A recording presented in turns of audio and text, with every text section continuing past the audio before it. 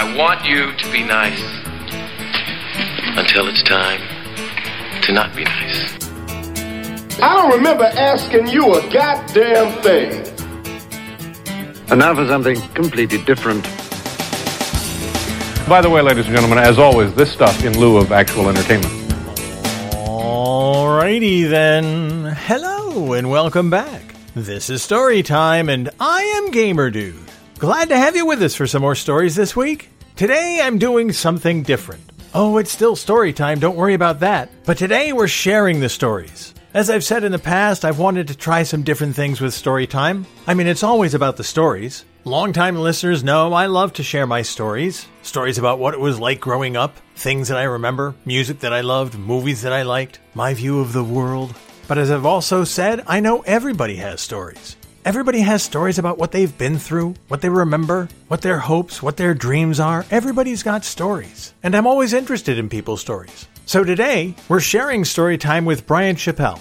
If you watch me on Twitch, you probably know Bryant. I've known Bryant for several years now, and I got the chance to sit down with him last week and we recorded our conversation, and I wanted to share it with you because Bryant's an interesting guy. He creates content. He started on Twitch, but now he's the host of the very successful YouTube channel, The Nerf Report. He's a guy with drive and desire, and I wanted to hear some of his stories. So that's what we're doing today. Now, this episode is going to be a little longer than we usually do, but the conversation was so good, and Bryant had so much to say, I just wanted to be able to share the whole thing with you. So that's what we have today, Story Time with Bryant Chappell. All right, I'm here with Bryant Chappell, the host of The Nerf Report, and one of my earliest internet Twitch friends that I can think of, and who I really wanted to take time to interview today. So, Bryant, thanks for being here. Yeah, no, I'm glad to be here. Those were the golden days, back when dinosaurs were still on Twitch, and we had rocks and sticks, and that was what we watched people play with. As a matter of fact, it was rocks and sticks. Look at him throw that stick. It's amazing how much distance he gets. Those were the good days. I do remember coming across you on Twitch. These are back in the days when Battlefront was the game that everybody was playing. And I saw you on Grand Theft Auto, and I know you were having a lot of different things going on with your stream. What prompted you to start streaming on Twitch? You know, it was my PlayStation 4 had like this. You've probably seen it. It had like the awesome like live stream section where you could see people just streaming, and it would be like literally people just standing in their living rooms and streaming, or people playing video games. And I remember one night watching someone, I was like, this person has 100 people watching them, and I was like, this could be fun. So first stream I did, I got really lucky. It was Alien Isolation, I think. Oh yeah, I remember that. And I want to say, someone will find the photo and call me out on this, but it's like, I think it was like 300 viewers the first night, which is insane. Wow. And ever since there, the bug has just been there. I've just been trying to get to that 300 viewers, just try and get back to that one moment. So Alien Isolation, your first game, what's the game you streamed the most on Twitch? GTA is probably up there. Grand Theft Auto 5, doing like GTA Online. No Man's Sky, I dived into that a lot. I had a couple 24-hour streams with that one. Outlast would be up there. But yeah, I would probably say GTA 5. Favorite game? Favorite game, I go back and forth on. Uncharted 4 is always my favorite game. I absolutely adore that video game. But GTA 5 back then was one of those games that I could stream and not get bored of. I mean, as you're aware, Twitch is a really weird beast. If you're either a Call of Duty streamer and you're getting tons of views and that's all you play, or you're on this constant search to find a game that you like, that your audience is also interested in watching. And it's hard to find those games. So my mentality at the time was, well, GTA's here. I kind of like GTA, but it definitely got burnt out on it at the end. It's easy to do. You spend so much time with a game, and then all of a sudden you're just at your limit and you need something new. Yeah, one of my favorite Twitch memories actually is a clip of you playing GTA. And I think you're in a helicopter and you're like, how do I shoot the gun? And someone says push triangle, which is the eject button. And then you just fall out of the helicopter and just hit the ground. It's by far one of my favorite clips. Thanks for bringing that up. Yeah, that was my introduction to GTA. the friends who invited me to play were teaching me all of the ins and outs, including how to hit the eject button. So that was very nice of them. Yeah. So you spent how many months, years did you concentrate solely on streaming? You know, I was trying to get this answer from my wife because I was like, my Twitch time, I don't really look on it very fondly just because it's such a blur, because so much of my time during that period was invested into streaming. If I wasn't streaming, I was off stream working on, updating graphics, updating logos, updating alerts, stuff like that. And I want to say it was like 1.5 to 2 solid years of just streaming. And I tried to do it 4 nights a week, but it just like that time period in my life, I don't know. It's tough. I don't really, it's a really weird part of my life that is, I don't know. It's hard to look back on. And like, I obviously had fun, but it was just like, man, I spent a lot of time doing that. Was it kind of like looking for a direction for you? Something that you really wanted to produce content, to be out there, to have people see? Is that what was motivating you? Yeah, I think that looking back at it now, that definitely is the case, right? Like I was just looking for an outlet where I could create something, either make somebody laugh or just have that connection with another person. And I'm the type of person that if I'm going to be invested in something, I'm going to be invested 120%. And unfortunately with Twitch, I was doing that. And every waking hour was invested. It was affecting, my personal health of not eating healthy because I got to be on stream in 20 minutes. So I got to order McDonald's or order fast food. And then going to the gym is out of the question because tonight's a stream night. And then on top of that, I mean, I haven't really shared this with many people, but like the personal relationships kind of go out the door as well. My wife and I got really close to ending things because of my relationship with Twitch, that I was literally just focused on Twitch and not our relationship. So towards the end, I was like, I need to find an outlet that can have this same energy, but also not have the same strain on my physical, personal, and everything around me. So I decided to start a YouTube channel, which is 120 hours a week. So, so really you improved your lot there. Exactly. Yes. But I'm getting better. At being like last night, for example, I had 30 things on a sheet that I wanted to complete. And, I was like, you know what? I could work or I could watch Yellowstone. And I was like, I'm just going to watch Yellowstone. I'm just going to sit back and just have a night off. And I think any creator, a live streamer or a content creator on YouTube or Facebook or anywhere, you have to have those moments that you say, it's okay for me to take a break right now.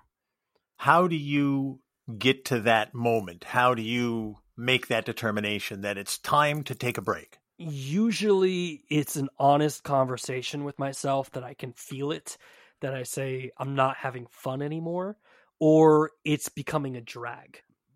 Leading up to this week, that was definitely the position I was in, where I was just like, oof, is this something I want to continue in? And anytime I have the question of, should I call it? Should I just stop? That's where I'm like, okay, hey, we're working too hard. We might need to take, self-reflection moment or take a break at least on that end. So you have to have a certain degree of self-awareness. You have to be able to get into your own head and determine when is time for you to stop, right? 100%. Was there, I hate to use the word epiphany because it sounds so dramatic, but was there an epiphany during that Twitch time where you had that clear moment, that lightning bolt that said, oh, geez, I got to stop this and do something else?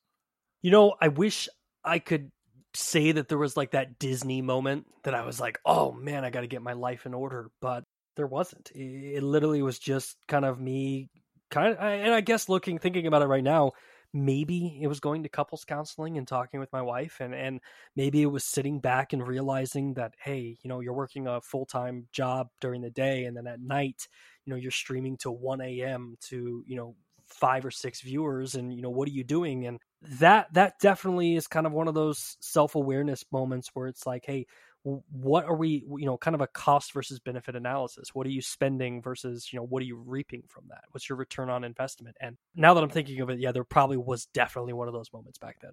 Now, you said you're doing about 120 hours on the Nerf Report. Yes. Yeah. That's only, most of your waking hours during a week, isn't it? Exactly. Yeah. Like a prime example is last night I was like, I'm going to take a break, but then I went to bed and I had a little alert pop up on my phone and I was like, oh, that's a really good point. And then that was like, you know what, I should do this. And then I looked over, my wife was asleep and I was like, all right, I can sneak off and make some Photoshop and start working in my office. But, there's definitely a healthier balance on the YouTube side.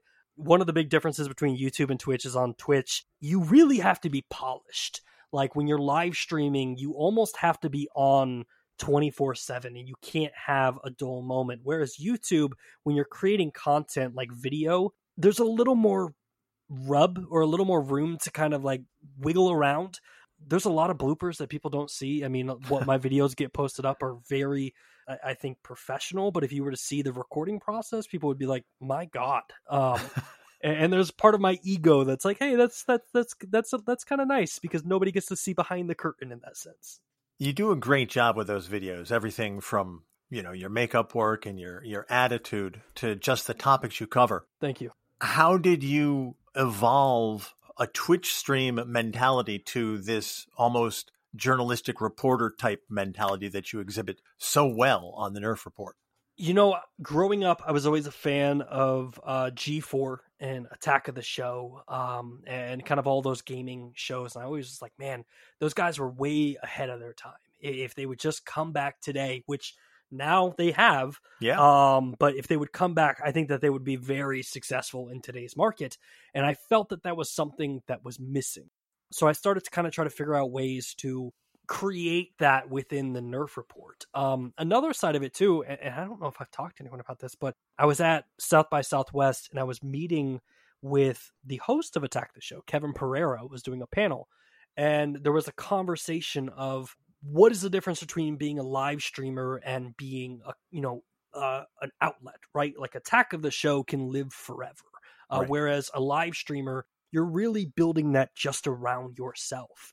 And that kind of stuck with me where it was like, if I don't show up to a live stream and Joe Schmo is taking over it, people are going to be like, hey, where's Bryant? But if I build the Nerf Report correctly, I can bring other people in and now the Nerf Report can live beyond me. And that's kind of always been a cool concept for me.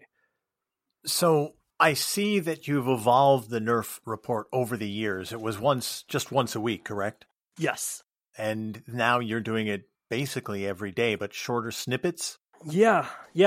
What prompted you to make that change? Learning the ins and outs of YouTube. So originally, like you were saying, it was kind of like long form content. The episodes would be anywhere from 15 to 20 minutes and it would be uploaded every Sunday. And the idea was we're going to nerf all the week's gaming news into one show. And what I quickly realized is garnering people's attention for 15 or 20 minutes in today's world is very difficult. We do have very short attention spans. Yeah. Wait, yeah, that's longer than 10 seconds? Oh, no, I don't have that kind of time. I mean, heck, man. I mean, I'll watch a TikTok and I'll just be like, get to the point. You're not going fast enough for me these days. 60 seconds? Jeez, what the hell's wrong with them? Exactly. So then I was like, okay, let's talk about doing that. Let's maybe shorten these up if we can. And then I got to work with another content creation company here in Austin by the name of Rooster Teeth. And they had a gaming news show at the point called The No. And I was in a meeting with one of the top execs at Rooster Teeth. And the conversation was, your biggest hurdle as a channel right now is that you're not posting daily. And they kind of alerted me to something that I've always heard of, but never really knew. But when you look at YouTube, every minute there's like 5,000 hours of content or some stupid number being uploaded. So if you upload a video on Sunday once a week, by noon that day, your video is already out of the cycle. And that's unfortunately the way YouTube works. So for someone to be successful on YouTube, and I say that in quotes because I really don't see myself as truly successful yet, but in order to build an audience and to garner attention, you almost have to be posting daily content just to get over that hurdle of the other billions of videos that are being posted on that subject. So short form content is a lot easier to, gauge people's interest. If someone sees a video and they say, this one's 3 minutes, it's a lot easier to justify 3 minutes than it is 18 minutes. And then from a daily content, it's just evolved because it's what YouTube requires at the end of the day. You said something interesting. You don't see yourself as successful. I would defer with that characterization, but why don't you see your success the way that I would see it? Oh, how much time do we have? Hey, how much time do you want? Go ahead. Tell us. I'm sure there's a little bit of, there's never enough, right? I mean, realistically, the channel is getting anywhere from like 1,500 to 2,000 viewers a day. Every month, there's 90,000 viewers. I mean, that's an audience that a lot of creators, both live streamers and content creators, would kill for. And I fully understand that. But in the grand scheme, in the market that the Nerf Report is with video game content, when you're up against the PewDiePies of the world and you're up against the IGNs and the Kotakus, the people who've been doing it for 10 to 20 years, and you see they upload a video and they get 30,000 views, or somebody uploads a video on the exact same topic whose video might be a little more polished than yours is, and they get 100,000 views, and you upload something on that exact same topic and you only hit 100 to 200, 300 views. That's a very difficult pill to swallow. And unfortunately, in the world of daily content, that's something you have to swallow a lot, unfortunately. How do you handle that when you see that? The guy who just posts something he recorded off his phone in the backseat of his car versus something you've polished in your studio and he's double your views. How do you handle that? 4 bottles of whiskey and tears. No. Voodoo dolls. Exactly. Yeah.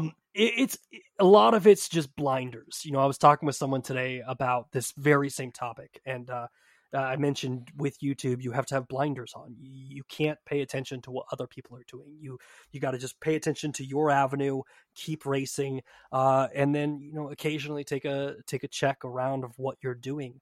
But I think that where I'm at now, the comment section and the likes and the feedback on other social media platforms, that has become more of an indicator of success than the actual view count or the subscriber count. But when I see someone who posts trailers and just does voiceover work, that's extremely discouraging. But it's just one of those that I think I've just kind of gotten a harder skin about it. And it's just like, all right, man, that's just the world we're in.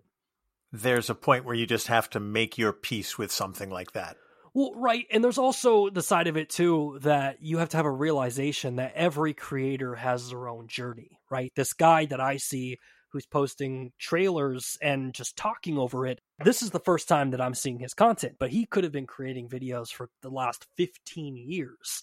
And when he posts something, he might have 100,000 subscribers that video gets sent to, which immediately boosts him to 20 to 30,000 subscribers. So with us being on the smaller side, obviously we're not going to be hitting that number when we post something, but it's still, it's discouraging. I totally understand that. I totally get it. With that in mind, where do you see the Nerf Report in 5 years? In 5 years, I'm hoping that I can at least quit my day job and have this be my full-time career. Like, that would be the ultimate goal. I think hiring some other people would be dope. Like, right now we're working with this great team who translate every single video that we do into Spanish. And they upload it on Nerf Report Espanol. And that opens us up to markets we've never hit on the Nerf Report channel, for like Mexico and Guatemala and all these other Spanish-speaking countries. And I would love to bring them on. I would love to bring other foreign language speakers in, like people from India and other regions that we could start expanding this content into, but then also bringing more faces in. And then long-term, after that, one of my goals is essentially to take the formula that we have with the Nerf Report and start asking the question of, can we expand into different verticals? Can we get into a music vertical? Can we get into a movie vertical? Can we get into beauty? Can we hire some girl from UT to come in and be a star on our channel and review products and talk about beauty products or talk about being a mom? Or how can we take what we've learned here and work with other creators to bring them underneath the umbrella and maybe build a media empire, if that makes sense? It does. It does. And that kind of leads me to the next question that I wanted to ask. Is there something after the Nerf report that you see for yourself, or is the Nerf report the vehicle that you're going to try to expand? No, I definitely think that there's going to be a day that I step aside. I've got gray popping up in my beard. So I think my day is talking about video games. I mean, I guess that's not fair because what's it? Marcus Lepore? Is that his name over on Twit? This Week in Tech. I think it's Marcus something. He's been talking about tech since I was like 12 years old. So There's still hope for me. There's still hope. Yeah, you're so ancient. Hey man, I feel old. But I think taking a step back and maybe taking more of a producer role would be fun, with the idea of opening a studio and hiring other people. I would love to create like a mentorship program where content creators who are in the position that I'm in right now, who have a really cool concept, but could benefit from a studio environment or a podcast studio, bring them in and mentor them and say, hey, here's what you need to do. And basically just give them the tools to succeed and allow them to create their own futures. I think that would be the dream job for me, to be honest. That sounds like a great path, actually. That sounds like a really good idea. Yeah, and I mean, it kind of goes back to the whole Rooster Teeth thing, really. I wasn't sure if YouTube or Twitch could be a lifetime career. When I was streaming, of course, you see the ninjas of the world, and you're like, oh, that would be fun if I was making millions of dollars every single month to play video games. But I wasn't sure if it was possible. And my first day in at Rooster Teeth, they gave me a tour of their beautiful studios that they have there. And it was the first realization I had that this is a possibility. And you can make a career out of this. And you can create something that has 150 people working there. And I would love to be able to repay that forward to other creators in the future. Great plan. Awesome plan. I'm going to shift gears on you now because you did mention something about feeling old and getting older, something I'm very well familiar with. And as long as you don't mind talking about personal stuff, I was going to talk about you being a new dad. Yeah. She will be, I don't know when this will be airing, but she will be 6 months old tomorrow, which is insane. 6 months, it's just the perfect age because you still love them like they're little babies. They're not walking away from you yet. They're not cursing you out yet. That'll come. They're not jacking up your insurance bill. That's right. You don't have to put them on the insurance policy yet. Don't declare them as a driver. Yeah. But the general question is, how has fatherhood changed your life? How is it different for you now? Oh, it's night and day. People tell you when you become a dad that your life is going to change. And I always had kind of a half-cocked response to that. And I'm like, oh, okay, like that'll be fun. Like, okay, guy. But once it happened, I can't believe how much my life has just changed. Like in a matter of an instant, you have this human being who you're now responsible for. And not just in the sense of making sure that they're fed and making sure that their diapers are changed and making sure that, they go to bed on time, but it's in the sense of you're now responsible for this human being who is going to grow old and potentially impact the world. And that's a heavy thought some nights where you're like, did I do everything in my power? And there's been this kind of moment that I'm like, hey, I'm obviously going to let this kid down. There's going to be moments where I'm going to be the bad guy. And I'm already prepping myself for that. But I'm also prepping myself to be like, hey, give yourself a goal as a parent, right? And so I have 3 goals for my daughter. And one of them is to understand that every person around you is human. And that's something that my daughter has taught me, that when you see somebody on the street, you understand that's a person that's going through something, but it's also someone that used to be a baby. And somewhere along the line, they either had a great life or somebody just messed them up. But we all start in this form of a baby. The second one is to, in anything that you do, give 110%. And when you're finished, you need to look at what you've done and say, is there anything that I can do to make this better? And then the third one, of course, is wherever you go, to make sure that you leave that place better off than it was when you arrived. And I feel like those 3 lessons or those 3 goals are almost the quintessential things to be a good person. Like, obviously there's other things, donating to charity, helping the homeless and other things like that. But I feel like those 3 things, if I can nail those with her, I've done a good job as a dad. I can't disagree with any of that. That's a checklist I wish I'd had several years ago. So what's the biggest surprise that you've had as a dad so far? How much this kid poops. I think that, I definitely wildly underestimated how many diapers I'd be buying in my lifetime. But I think it's also just how humbling it is, Yes. to see this kid stare at you as if you're their world. And you're just like, man, everything that I've done, I must have done something right just to have this moment. And it's super awesome. And I have friends who are like, I'm never going to have kids. And after having a kid, I'm like, you have no idea what you're missing, man. Like, it's one of the coolest things in the world. So this will be a hard question because there is no one answer, but I'm going to ask it anyway. Your favorite thing so far? Favorite thing about being a dad? That is a hard question.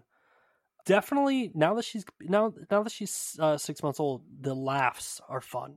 She's starting to get these belly laughs, and it's so addicting. My wife and I, we read to her every night before we go to bed, and or before she goes to bed, and we were reading the Hungry Caterpillar to her, and for some reason, every line from the Hungry Caterpillar was like the most funniest thing on the world to her, and so she was just belly laughing. So we're trying to read the story, and she's just laughing out of control. And yeah, definitely baby laughs are probably my favorite thing. How about your least favorite thing? Probably going to the movies. Is that bad to say? No, not at all. Why going to the movies? We used to go to the movies a lot before we had kids. Like, we had Movie Pass back in the day. I pride myself saying that we put Movie Pass out of business, but we now that we've had a kid, going to the movies is a little bit more difficult. Yes. You got to get a babysitter, you got to get them all prepped, and you got to hope to God that there's something in theaters that you want to see. And then you have the debate of, should we just wait a couple weeks because it'll just be on the screen? It'll just be on our TVs.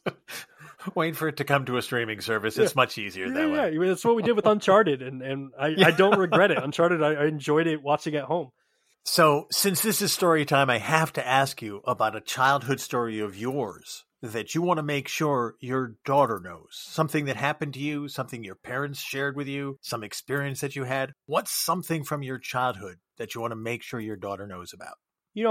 With becoming a parent, it's weird. You start to have these realizations that, like, oh, my parents were in the same situation that I was, right? And you start to humanize your parents. Before you have a kid, you're kind of like, oh, my parents, man, like, oh, they, you're always just kind of sighing, or you're like, they could have done this, they could have done that. And then you start to pick up on things that you're like, hey, I'd like to kind of do this a little differently with my kid. And, growing up, I loved to disassemble things. If I had a DVD player, I would take apart that DVD player.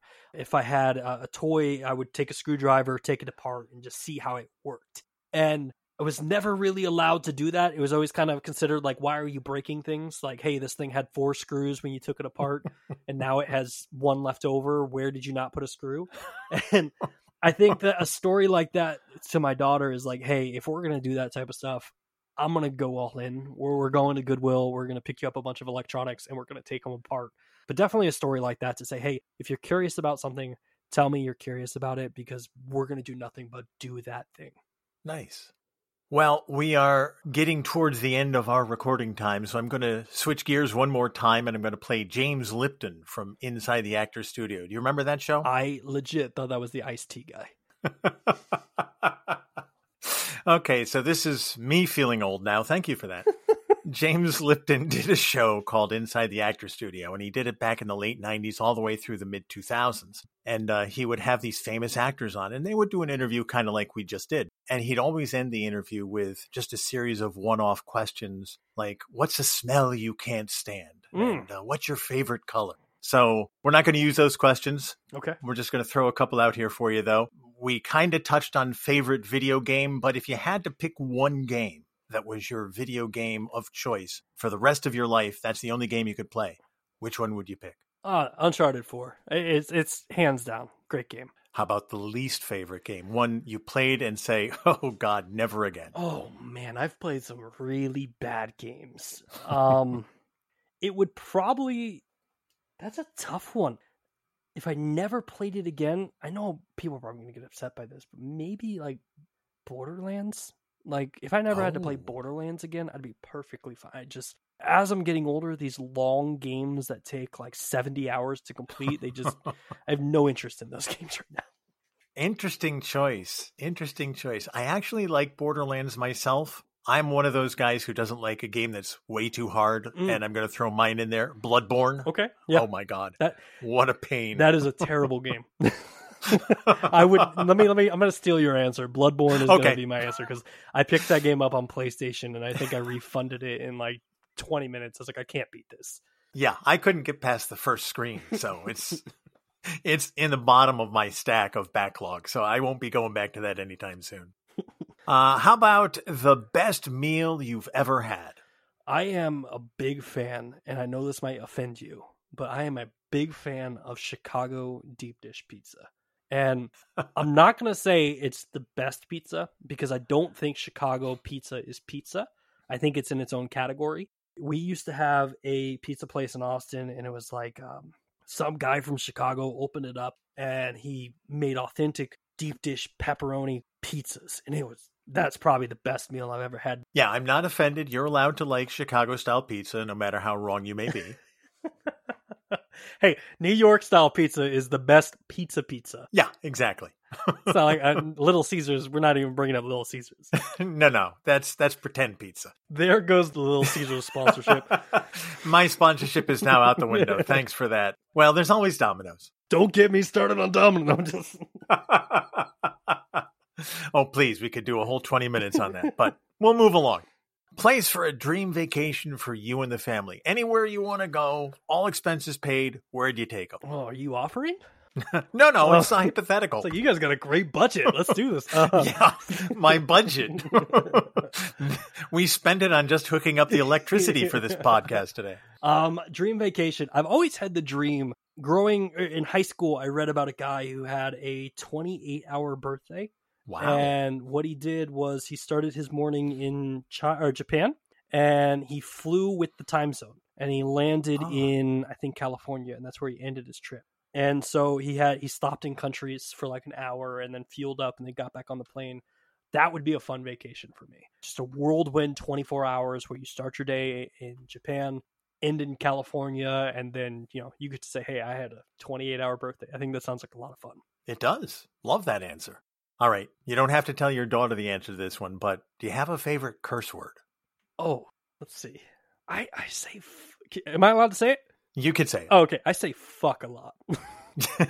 I think it's a very popular one. Yeah. Fuck is definitely my favorite swear word. And I wish I could say it more on YouTube because I feel like there's a certain power in comedy behind the F word that any swear word, I guess you could really say there's a comedic effect to it. And if it's used properly, it's the funniest word in the English language, but it can also be one of the most intense words in the English language. And true. That's definitely my favorite. Finally, if you had to get a tattoo of a video game character, it's the new law. Let's hypothetically say you have to get a video game character tattoo. Who do you pick? Oh, that's a tough one. Let me flip the tables. Who would you get? Oh, boy, that is a tough one. I would probably think about Arthur Morgan from Red Dead 2. Okay. The cowboy, the gruff look, put that on my shoulder. Okay. Why not? I would, I would do this. My favorite arcade game is Rampage. Oh, yeah. So I would probably get like a mural of Lizzie and Ralph and George destroying something on my body, probably. I remember that game, and that would be an awesome tattoo. Terrible movie, but great game. Well, Brian, I want to thank you so much for taking the time to talk to me today. I really do appreciate it. You are awesome. And I want to throw in a plug for the Nerf Report on YouTube. You guys, check it out. Bryant really knows what he's doing. Give him all the support and love that you can. Thank you for having me, man. I appreciate it. And please, I say this every single time that we're together. You are, hands down, my favorite Twitch streamer and more people should follow you because you are the gem of Twitch. And thank you for streaming to this day. I appreciate that, man. Thank you.